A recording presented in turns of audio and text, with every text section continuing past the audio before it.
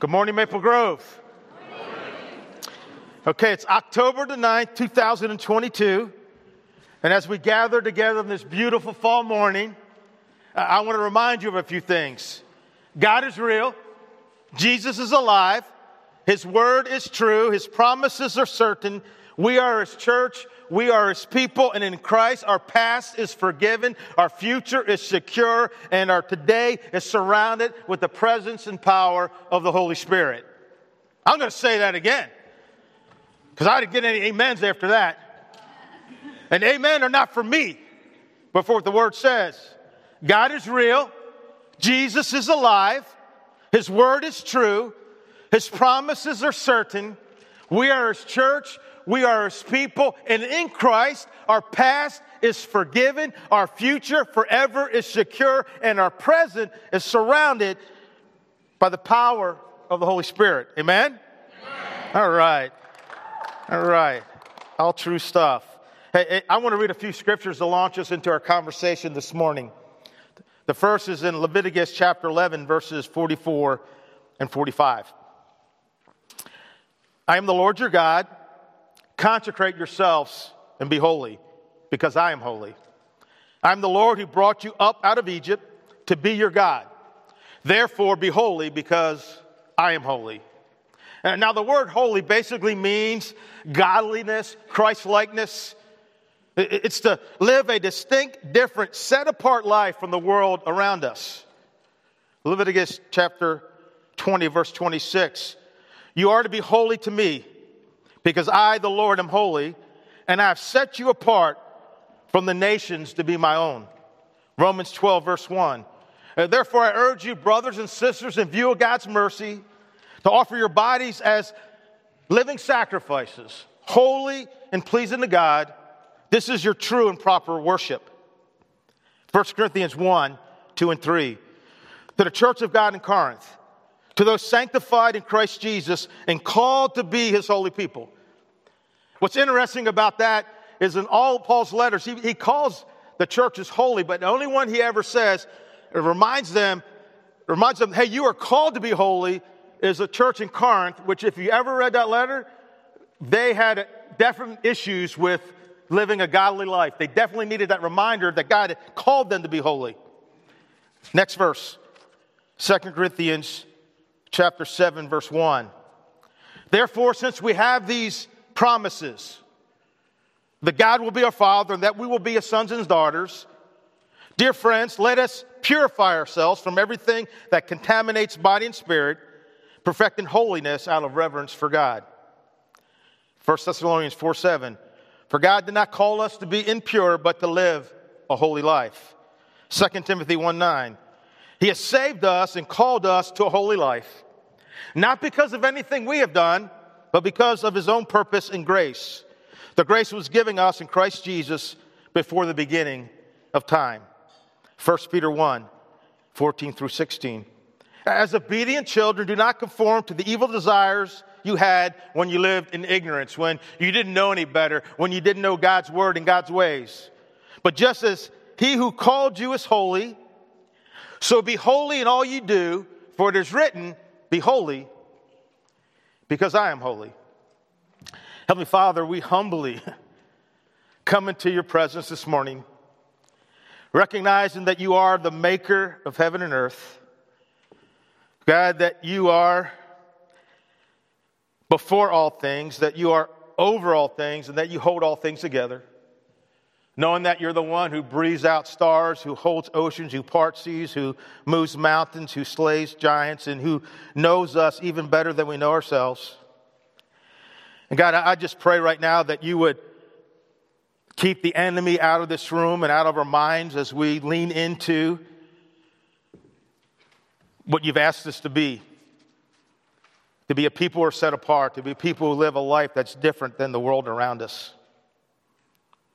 Lord, help me to share this message in the way that you want me to share it.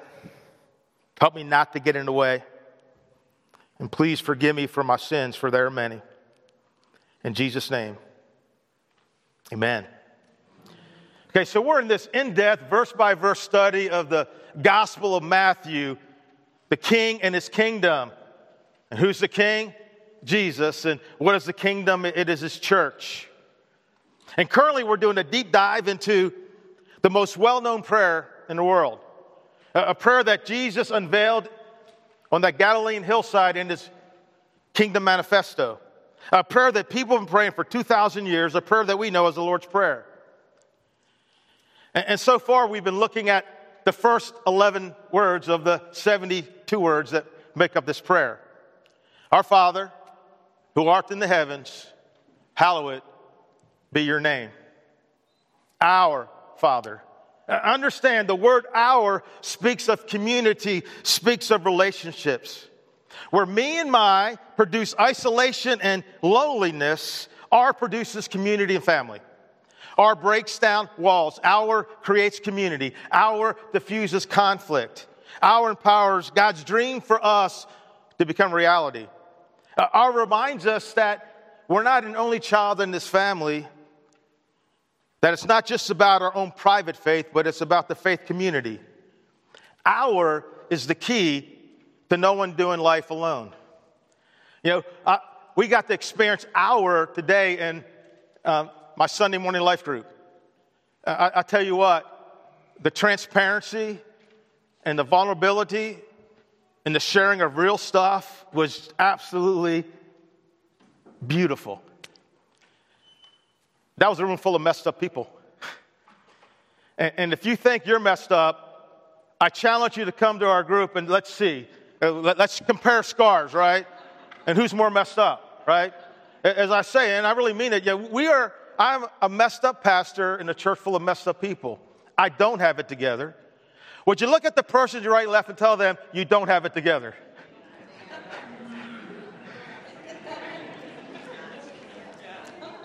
Okay. Now, some of you had too much fun for that. We should do musical chairs and try it again, right? There's someone across the room that I really want to say that to this morning, and I just can't, right? Our Father. Father reminds us that even though God is the sovereign king of the universe, the one who breathed out all the stars, who stretched out the universe with his hands, we can still approach him with complete confidence because he is our Father and we are his kids. Behold what love the Father has lavished on us, that we should be called children of God, and that is what we are. Our Father who art in the heavens. And listen, it's most significant and intentional that Jesus used the plural form of the word heavens. And because it's used of the idea I've shared before, right? First heaven is the air that we breathe. Second heaven is where the galaxies and stars are. The third heaven is the abode of God. And by using this term, Jesus is proclaiming these four words: our Father who art in the heavens, that God is great. Like he's in the second heaven. He's in all those galaxies that we can't even comprehend how big they are. God is great and God is near. He's as close as the very air that we breathe. And that there's more going on than our eyes can see, right? Because sometime at the 6-foot level, life is not so good. But God is always up to something, amen? And from his perspective, God is working out his plan. Our Father who art in the heavens. 7 powerful words that give us peace, that give us comfort, hope, confidence, and perspective as we live in a world of trouble where the winds blow and the waters rise. Amen? And last Sunday, we began a deep dive into the next 4 words of the prayer. Hallowed be your name. And we said that there are 3 ways that we can hallow God's name. We hallow his name. We hallow our Father's reputation, his character, his authority in person when we gather to worship him like we just did. We hallow God's name when we strive to understand who God really is as revealed to us in Scripture. And we hallow God's name when we pursue and strive to live a life that reflects God's person and character, bringing honor to his name.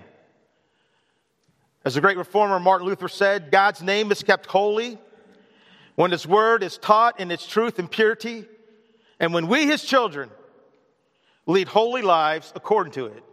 God's name is kept holy when his word is taught in its truth and purity, and when we as his children lead holy lives according to it. And here's the deal. The primary way that you and I hallow God's name, as I said last week, is by pursuing a personal, practical, progressive holiness. Personal, someone say personal. Personal because it's in our own lives.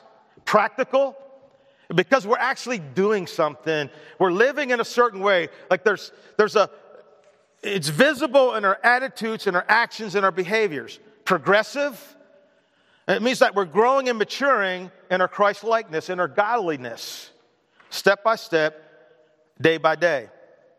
And listen, this progressive, practical holiness is one of the reasons that God saved you.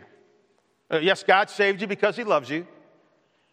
But yet we read in Ephesians 1, verse 4, for he chose us in him before the creation of the world to be holy and blameless in his sight.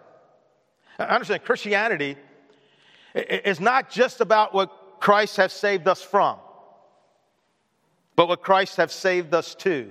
Not just what he saved us from. He saved us from God's wrath. He saved us from the penalty of our sins, but he saved us to live a holy life.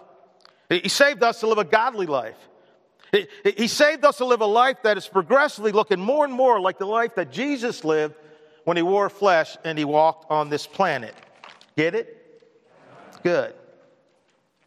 And when it comes to holiness in the church, the primary, the fundamental, the central, and preeminent problem is that most people who claim to be following Jesus do not care all that much about pursuing it. I mean, it's not that we're against pursuing holiness.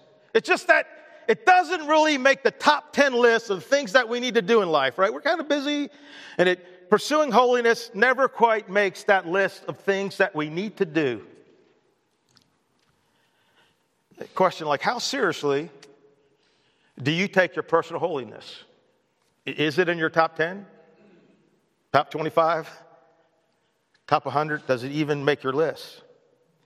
And what I'm trying to say is that there's a gap. Not a clothing store, right? That there's a gap. And it's a pretty large one. Between our passion for Christ, I love Jesus, yes I do. I love Jesus, how about you? A gap between our passion for Christ and our pursuit of godliness. I understand far too many Jesus followers feel, believe, and live like they can love Jesus, be passionate about him, without any real concern whatsoever about pursuing a life of personal, practical, progressive holiness. That they can love Jesus, be passionate about Jesus, without any real concern about living the life that Christ has called them to live, about living a life that is worthy of his name. You see, I'm afraid at times that we can be like the people who God rebuked through his prophet Jeremiah. People who live like the world during the week, but who felt it was totally okay to show up to the temple on the Sabbath and worship God with passion. And here's what God has to say in Jeremiah chapter 7. And let me just say, this is heavy stuff, right? You know, and the day may not be comfortable for all of us or any of us.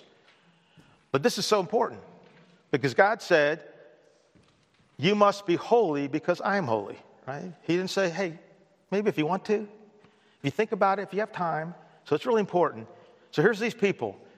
And God is rebuking them through Jeremiah for the way they were living and thinking, hey, I'll just go to church on Sunday or the temple on Saturday.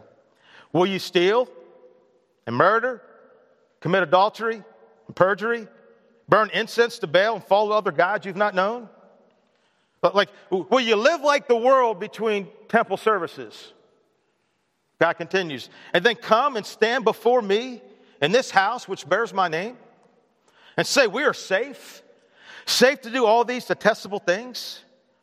Has this house which bears my name become a den of thieves to you?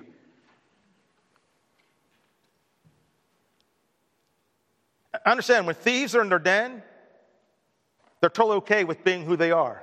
Thieves, right? They're comfortable with who they are. And God is saying, you're living like that in the world, and you come in my house and you're still comfortable with being who you are? Saturday, he continues, but I've been watching, declares the Lord. He says, go now to the place in Shiloh where I first made a dwelling for my name, and see what I did to it because of the wickedness of my people, Israel. While you were doing all these things, declares the Lord, I spoke to you again and again, but you did not listen. I called to you, but you did not answer. While you're living this way during the week, you come and you hear my word, and I'm speaking, and I see you nodding your head. I see you filling in your notes, but you're not listening. You're not changing. Therefore, what I did to Shiloh, I will now do to the house that bears my name. The temple you trust in, the place I gave to you and your ancestors, I will thrust you from my presence, just as I did all your fellow Israelites, the people Ephraim. See, God is pretty serious about those who bear his name. Our Father, who art in the heavens, hallowed be your name. Question, the days ahead of you, as much as the Lord chooses to give you, do we just want to pray those 4 words? Or do we want to begin to live a life that brings honor and glory to God's name by reflecting, however imperfectly, God's character, God's person, and God's holiness? And if your answer is yes to the latter, then you need to pursue a personal, practical holiness. Get it? Good. And for us to pursue holiness, we need to maybe know a little bit more about it, right? What is it that we're pursuing, and how do we pursue it? Because we could wind up maybe pursuing the wrong thing, or we could wind up pursuing the right thing in the wrong way. And so last week we began unpacking these statements, 2 of the 4. What pursuing holiness is not, why we must pursue holiness. And I'm going to do some more review. I'm not embarrassed by review because most of us have not thought all that much about pursuing holiness. Yes, for most of us, again, I call my cracked creative team to come up with a picture here for you. Isn't that good? Okay. I'm the creative team, all right? 7 tries, y'all. What can I say, right? Okay. I know you're saying, why did it take so long, right? But anyhow, there's a gap between our passion for Christ and our pursuit of godliness, right? And this conversation about, hey, how do we close that gap? So we're just as passionate about living a godly life as we are about loving Jesus. And so we're going to do some review and then unpack those next 2 statements. And before I do that, just a brief commercial. As Courtney mentioned, we're having a starting point. That's just a luncheon. We haven't had one in 3+ years because of COVID. Well, because of us and COVID, right? You know, can't blame everything on COVID, right? That's just an excuse. But anyhow, what this is, people have been hanging out here for a while. We're going to eat lunch together. You can meet some of the staff and elders and talk a little bit about the church and what the next step is if you choose to be a participating member here. On October the 30th, it's Membership Sunday. Those who want to join have the opportunity to do that. This week I'll put together some videos. Really great videos, just like my drawing there, right? Talking about who we are as a church, what we believe, what our vision is, what it means to be a member, that you can watch and then give me a call and we'll talk about being a member. I'm really want to encourage all those who are members to re-up, right? Because maybe you've gotten kind of slack in your walk with God since COVID, or maybe just in general to say, hey, you know what? There's still people lost and going to hell. There's still hurting people that need a home. There's still broken people that need a place where they can come, be accepted, and be put back together again. And so I want to encourage you to do that as well. And but before we jump into those great statements to get your blood flowing, we're going to do some calisthenics now. We're going to take two, and during this time, greet those around you. And if you've not signed up for a compassion project, the leaders will be standing by their Post-it notes. You can find out something about it. But again, that's next week, and it's going to be a great time for us to be the hands and feet of Jesus. There's 3 widows that are going to be served. There's a single mom that's going to be served. There's people who have children at Ronald McDonald's house that are going to be served, right? And there's people in the Laurels, people who many of them are there and they're never coming out of that place. Many of them who do not have families visit them. Courtney's leading a team there with kids and cookies and hugs and laughter and smiles. That Laurel's is going to be lit up with the love of Jesus, right? And if you can't stay past 12 o'clock, 11 o'clock, come for an hour. Come for 2 hours of these projects. Don't feel like, well, this may take all day. Stay as long as you can. But I just want to encourage you to be a part of it. So let's take 2, greet those, and sign up if you haven't, or at least find out some info about it. All right, great job. Great job. Okay, let's hit this. What pursuing holiness is not. First, pursuing holiness is not an option for God's people. I mean, anyone who spent even a little time in Scripture will see that God has always called His people to swim upstream, to go against the flow, to cut against the grain, to be different, distinct, holy, set apart from the people around them.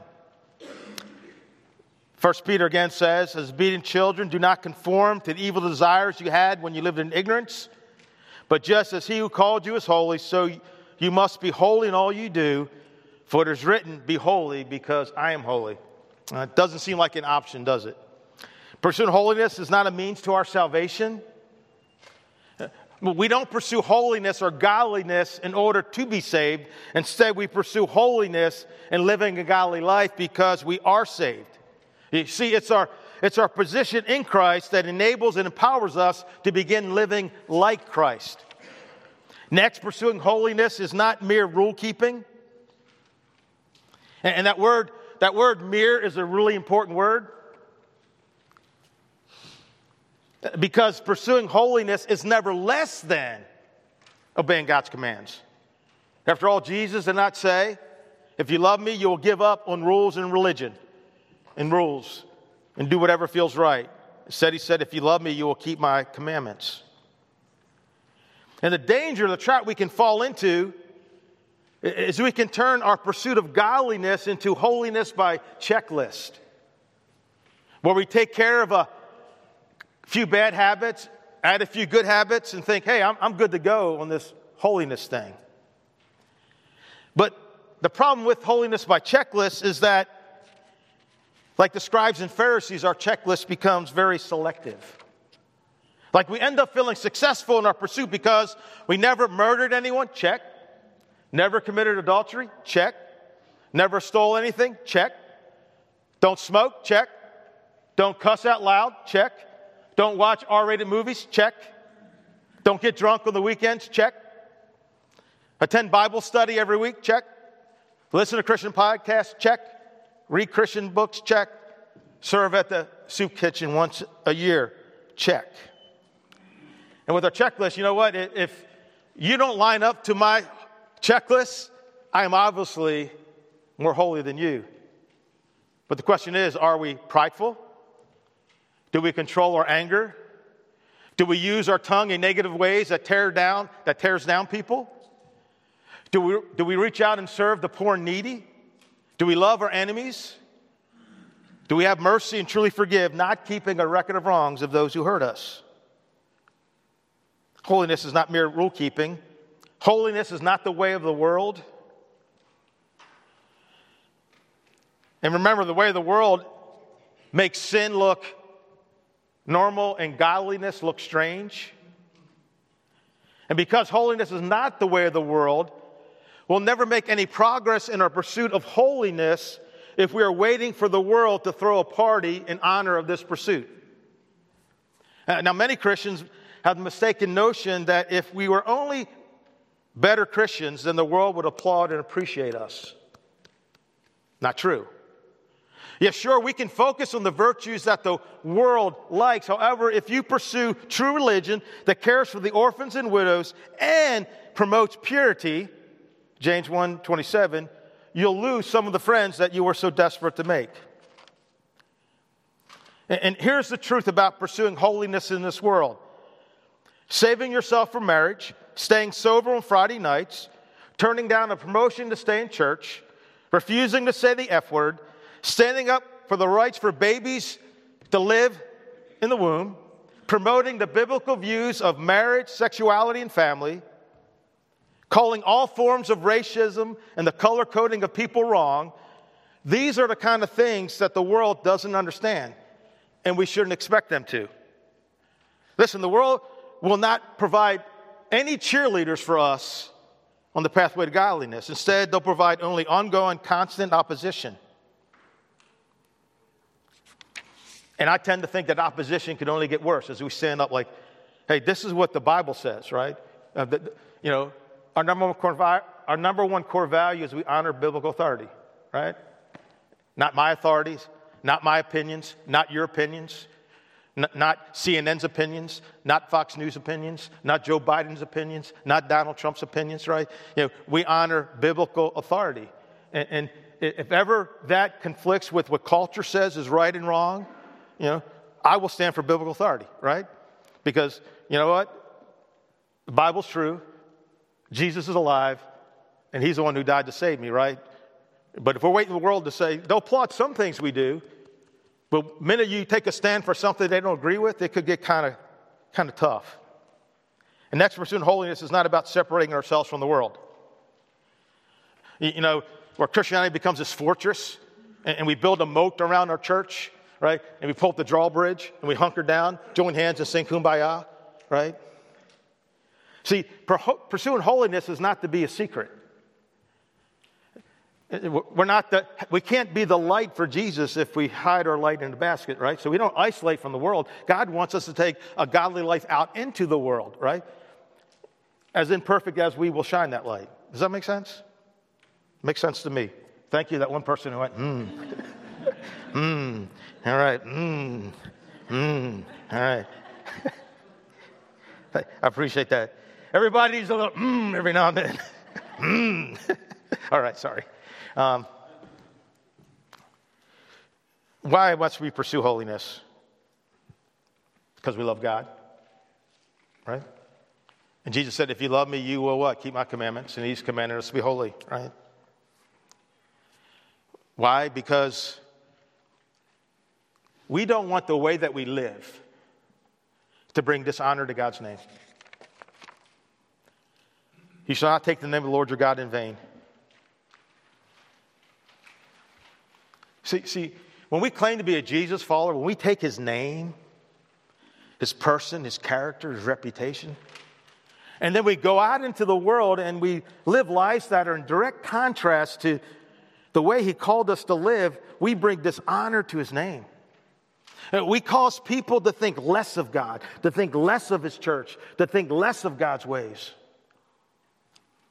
Okay, raise your hand if you want your life to bring dishonor to God's name. Okay, good. Good. That was good. We should pursue holiness because holiness is life in all its fullness. See, living a holy, distinct, set apart from the world, different from the world, is the life we're created to live. It's who we really are. It's who God intends for us to be. It's as Paul writes in Timothy, it's life that's truly life. We must pursue holiness because it brings glory to God. See, our personal, practical, progressive holiness reveals to the world what God is like. He's a good God. He's a great God. He's a gracious God. He's a merciful God. He's a compassionate God. He's a just God. And it reveals how life can be lived. Not alone, but in the presence and power of God. You see, just as the heavens declare the glory of God, our lives can declare his glory out into the world.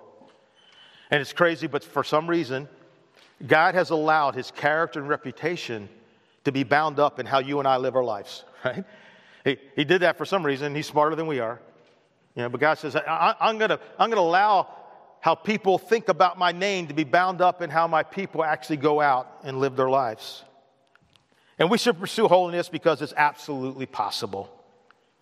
2 Peter 1:3, by his divine power, God is giving us everything we need for living a godly life. We receive all of this by coming to know him, the one who called us to himself by means of his marvelous glory and excellence. And I shared last week about my illustration where I talked about making a cup of coffee. That's crazy. You can set up a cup of water, just sits here. Like, it's so mungy right now. Like, where did all that dirt come from that's in this cup? One week I almost drank from it without looking. Anyhow, it has nothing to do with my message. That's how life is, right? If you just let things sit. No, anyhow, I was trying to preach a sermon from it. But I shared how I made this coffee and sat down to drink it, put in the sugar and my hazelnut creamer, and I go, why does it taste nasty? Because I didn't stir it up. And see, God is giving us everything we need. We have his presence, his power living inside of us. We have his word. We have access to his throne room. He's giving us everything we need for a godly life. We just need to stir it up. Because we love God, we don't want to dishonor his name, because holiness is the life we're created to live. It's like Michael Jordan playing basketball versus Michael Jordan playing baseball, right? When he's on the basketball court, man, it's a thing of beauty, right? Baseball, not so much, right? The life we're created to live is this life of holiness. What pursuing holiness looks like. First, the renewal of God's image in us. Like, we are made in the image of God, and then we all know sin quickly came in and distorted that image. Good news is Jesus came to restore that image by dying for our sins, by making us right in God's eyes, and then starting us on this pursuit of personal, practical, progressive holiness. And day by day, moment by moment, restoring that image. 2 Corinthians 3:18 speaks to this. So all of you who have had this veil removed can see and reflect the glory of the Lord. And the Lord, who is Spirit, makes us more and more like him as we are changed into his glorious image. Like, the more we're with God, the more we hang out with God, the more we see who God is, we begin to be changed into his likeness and image. Pursuing holiness looks a lot like a life marked by virtue, not vice. And don't let those two words scare you. Here's my definition, at least in the context of this conversation. Virtue is the stuff of God that we need to put on. That's virtue. Vice is the stuff of the world that we need to take off, right?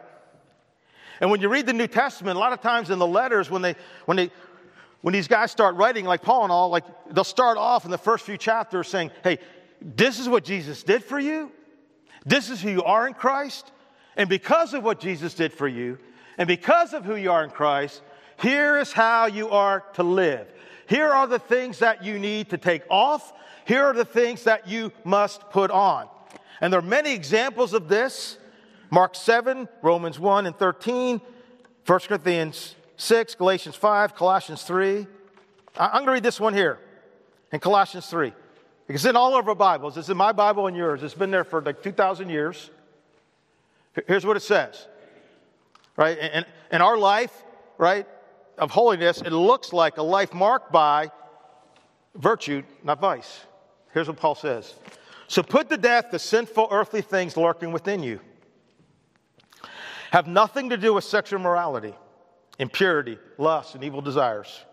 Don't be greedy, for a greedy person is an idolater, worshiping the things of this world. Because of these sins, the anger of God is coming. You used to do these things when your life was still part of this world. But now is the time to get rid of anger, rage, malicious behavior, slander, and dirty language. Don't lie to each other, for you have stripped off your old sinful nature and all its wicked deeds. Put on your new nature and be renewed as you learn to know your Creator and become like Him. In this new life, it doesn't matter if you are a Jew or a Gentile, circumcised or uncircumcised, barbaric, uncivilized, slave or free. Christ is all that matters, and He lives in all of us. Since God chose you to be the holy people He loves, you must clothe yourself with tender-hearted mercy, kindness, humility, gentleness, patience. Make allowance for each other's faults, and forgive anyone who offends you. Remember, the Lord forgave you, so you must forgive others. Above all, clothe yourselves with love, which binds us together in perfect harmony. And again, remember that we are pursuing a personal, practical, progressive holiness. Not perfect, but making progress. A progress measured not day by day, but a progress measured by, hey, you know what? I was really messed up 10 years ago. I'm a little bit less messed up now. You know what? My life is more godly than it was 5 years ago. I'm making progress. I'm not the person that I was. I'm not yet who I'm meant to be. I'm not yet who God wants me to be. But man, I am not who I used to be. Amen? Right? That's what he's talking about. We take some things off and put some things on. But again, God is looking for progress, not perfection. Right? Progress. Pursuing holiness looks a lot like obedience to God's commands. We've talked about that already. But it bears repeating.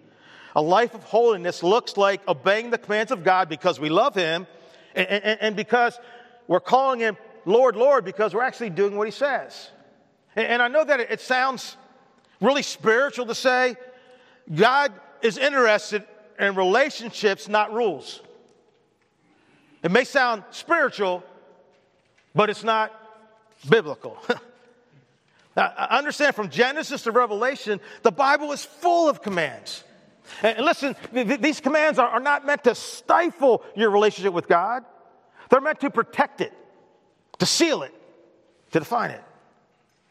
I mean, never forget that first God delivered the Israelites from Egypt, and then He gave them the law. God did not redeem Israel because they obeyed the law. Instead, He redeemed them so they might obey the law. Same for us. God does not save us because of all our do's and don'ts. No, He saves us so that we'll get better at all the do's and the don'ts. Amen? Pursuing holiness looks like the renewal of God's image in us. It looks like a life marked by virtue, not vice.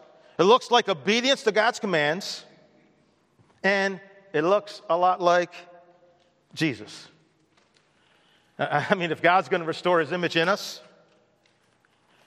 then it shouldn't be surprising that holiness looks like Christ-likeness, because Jesus is the image of the invisible God.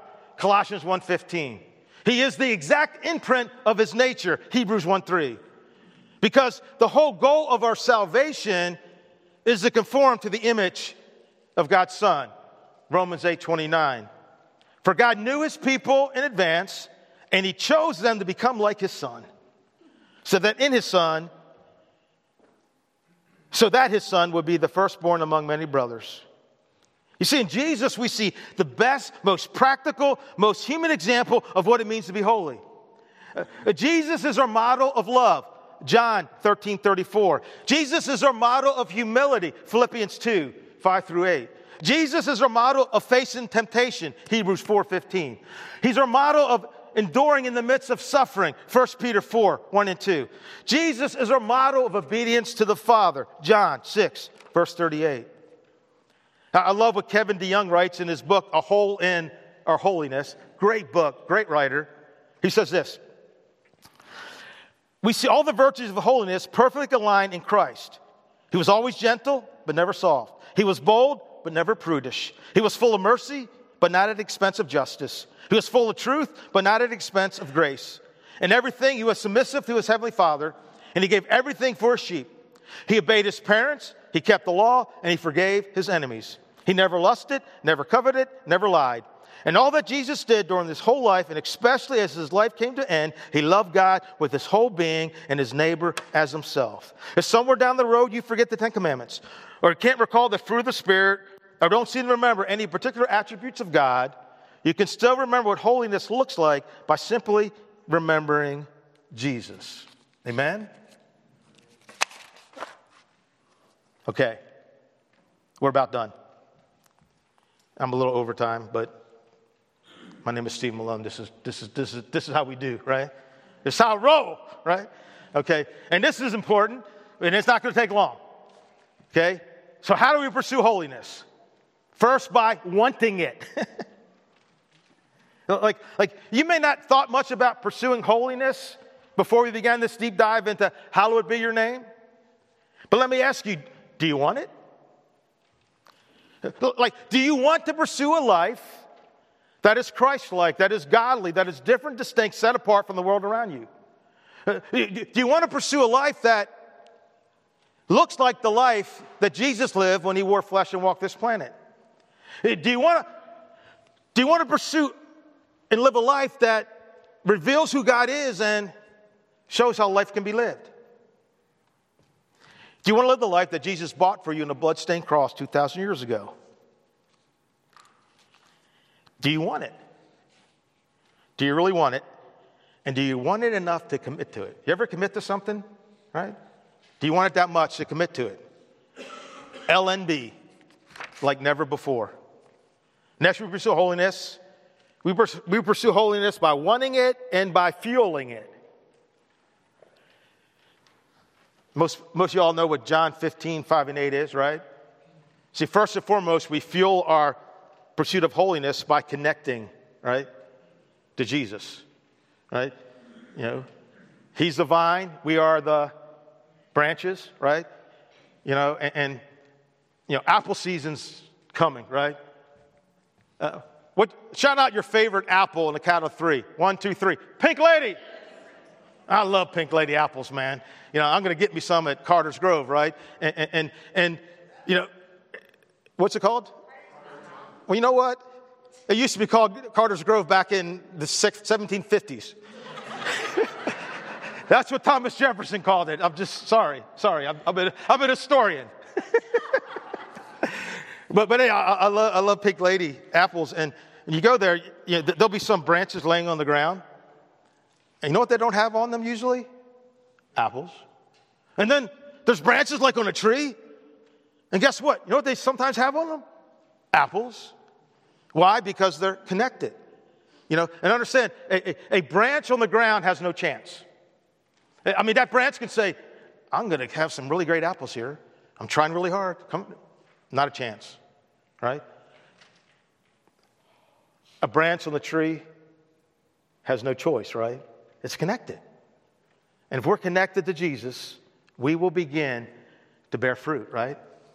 So we pursue holiness by wanting it, by fueling it, and by working it.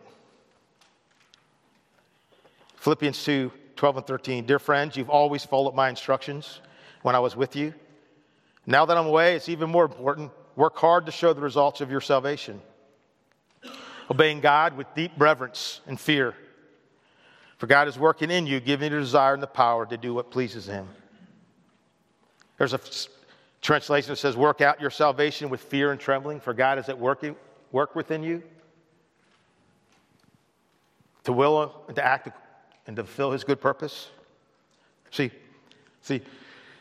we're to work out what God has worked in, right? It's a partnership. You know, God is working stuff in us, and we got to work stuff out of us, right? It just doesn't happen, right? And so what we need is some spirit-empowered, God-driven, faith-fueled effort.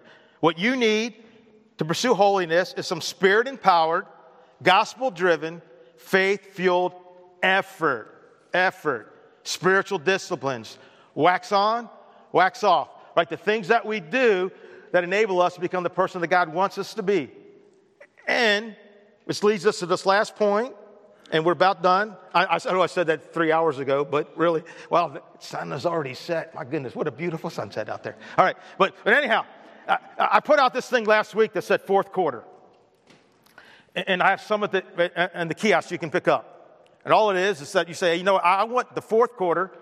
We love fourth quarters. The Miami Dolphins loved the fourth quarter a couple of weeks ago when they were playing the Baltimore Ravens. And everybody in America and around the globe loves the fourth quarter in Super Bowl 51 when the Patriots came back, right? Yay, Patriots. Everybody loves that fourth quarter comeback, right? And it didn't matter how bad they played because they finished strong. And so what this fourth quarter thing is, things that you can do that are guaranteed, if you do them, start doing them or do them even more, will make your fourth quarter even better. And here's what they were.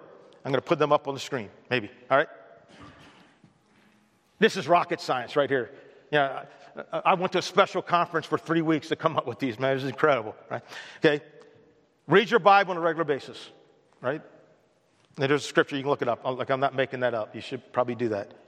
Pray to our Father on a regular basis, right? Give a generous percentage of your income to His church, right? There's scripture. Like none of these are like made up, right? Serve in the church, right? I love this verse here. I've always loved this one. For even the Son of Man came not to be served, but to serve and to give His life a ransom for many. Like Jesus said, hey, serve me. No, He came and He served. And so we all have gifts and talents, and we should serve in the church, right? To make the church stronger, right? We all have gifts and talents. We all have things that we can do. They're all different, right? Different talents, different people, different passions, right? Attend church regularly, right? Again, scripture, we probably should do that. Show compassion to the hurting in our world. We're doing that next week. And it's going to be beautiful. I can see, because I've been at the Laurels, man, they just love you talking to them, man. And they smile, and like people care. They let people care. These widows who have these projects in their house that they're too big. Projects that maybe would take 15 of us, 8 hours to do. A widow caring for a sick husband, down in Blue Mountain Lake is going to walk out and go, I can't do this.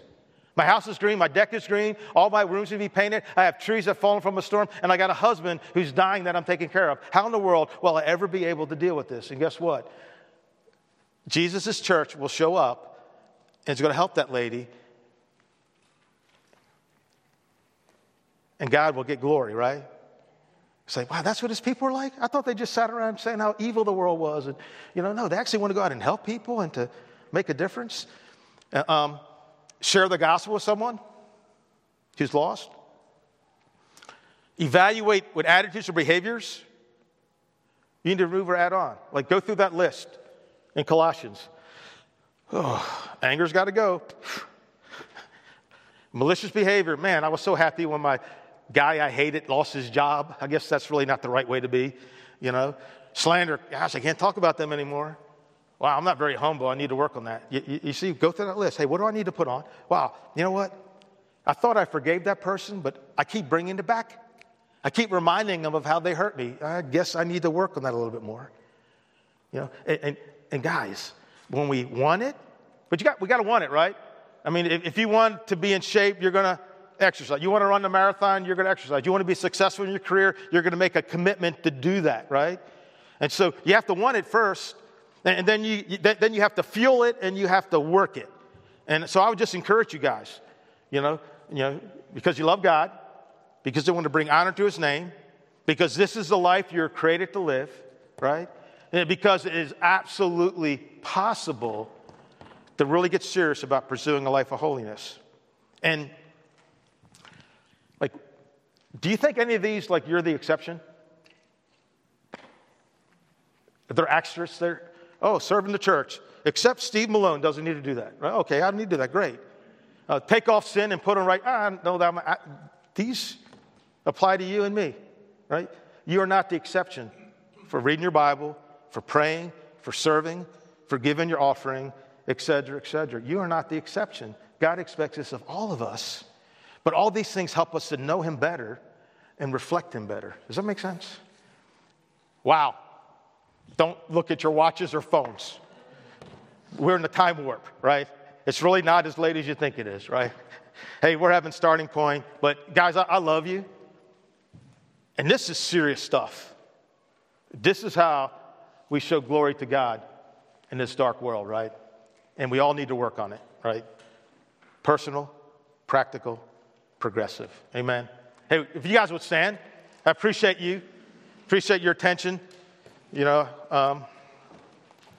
for this extended service. I think you all took too long in to take two. Really, I think that was about 20 minutes. It wasn't all me. But, God, we love you.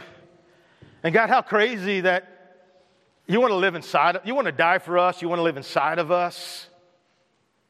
And God, then you want us to live this life where we go, where we work, where we live in our neighborhoods, in the community, in the world, where we go to school. And show them what you're like. And God, the world has such a distorted opinion of you, God. And God, help us to pursue a life of holiness.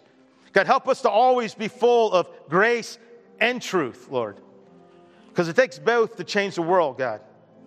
And God, I pray that each of us will look at our lives. And God, may we honor you this week. And we just thank you for Jesus. And we thank you for that name that is above every name, Lord. And God, right now, just help us just to praise him for who he is. Amen. And as we sing this, if you haven't picked up your communion, you'll see at these kiosks, we have these individual cups you can pick up. We have the offering boxes there as well. But really, let's worship Jesus.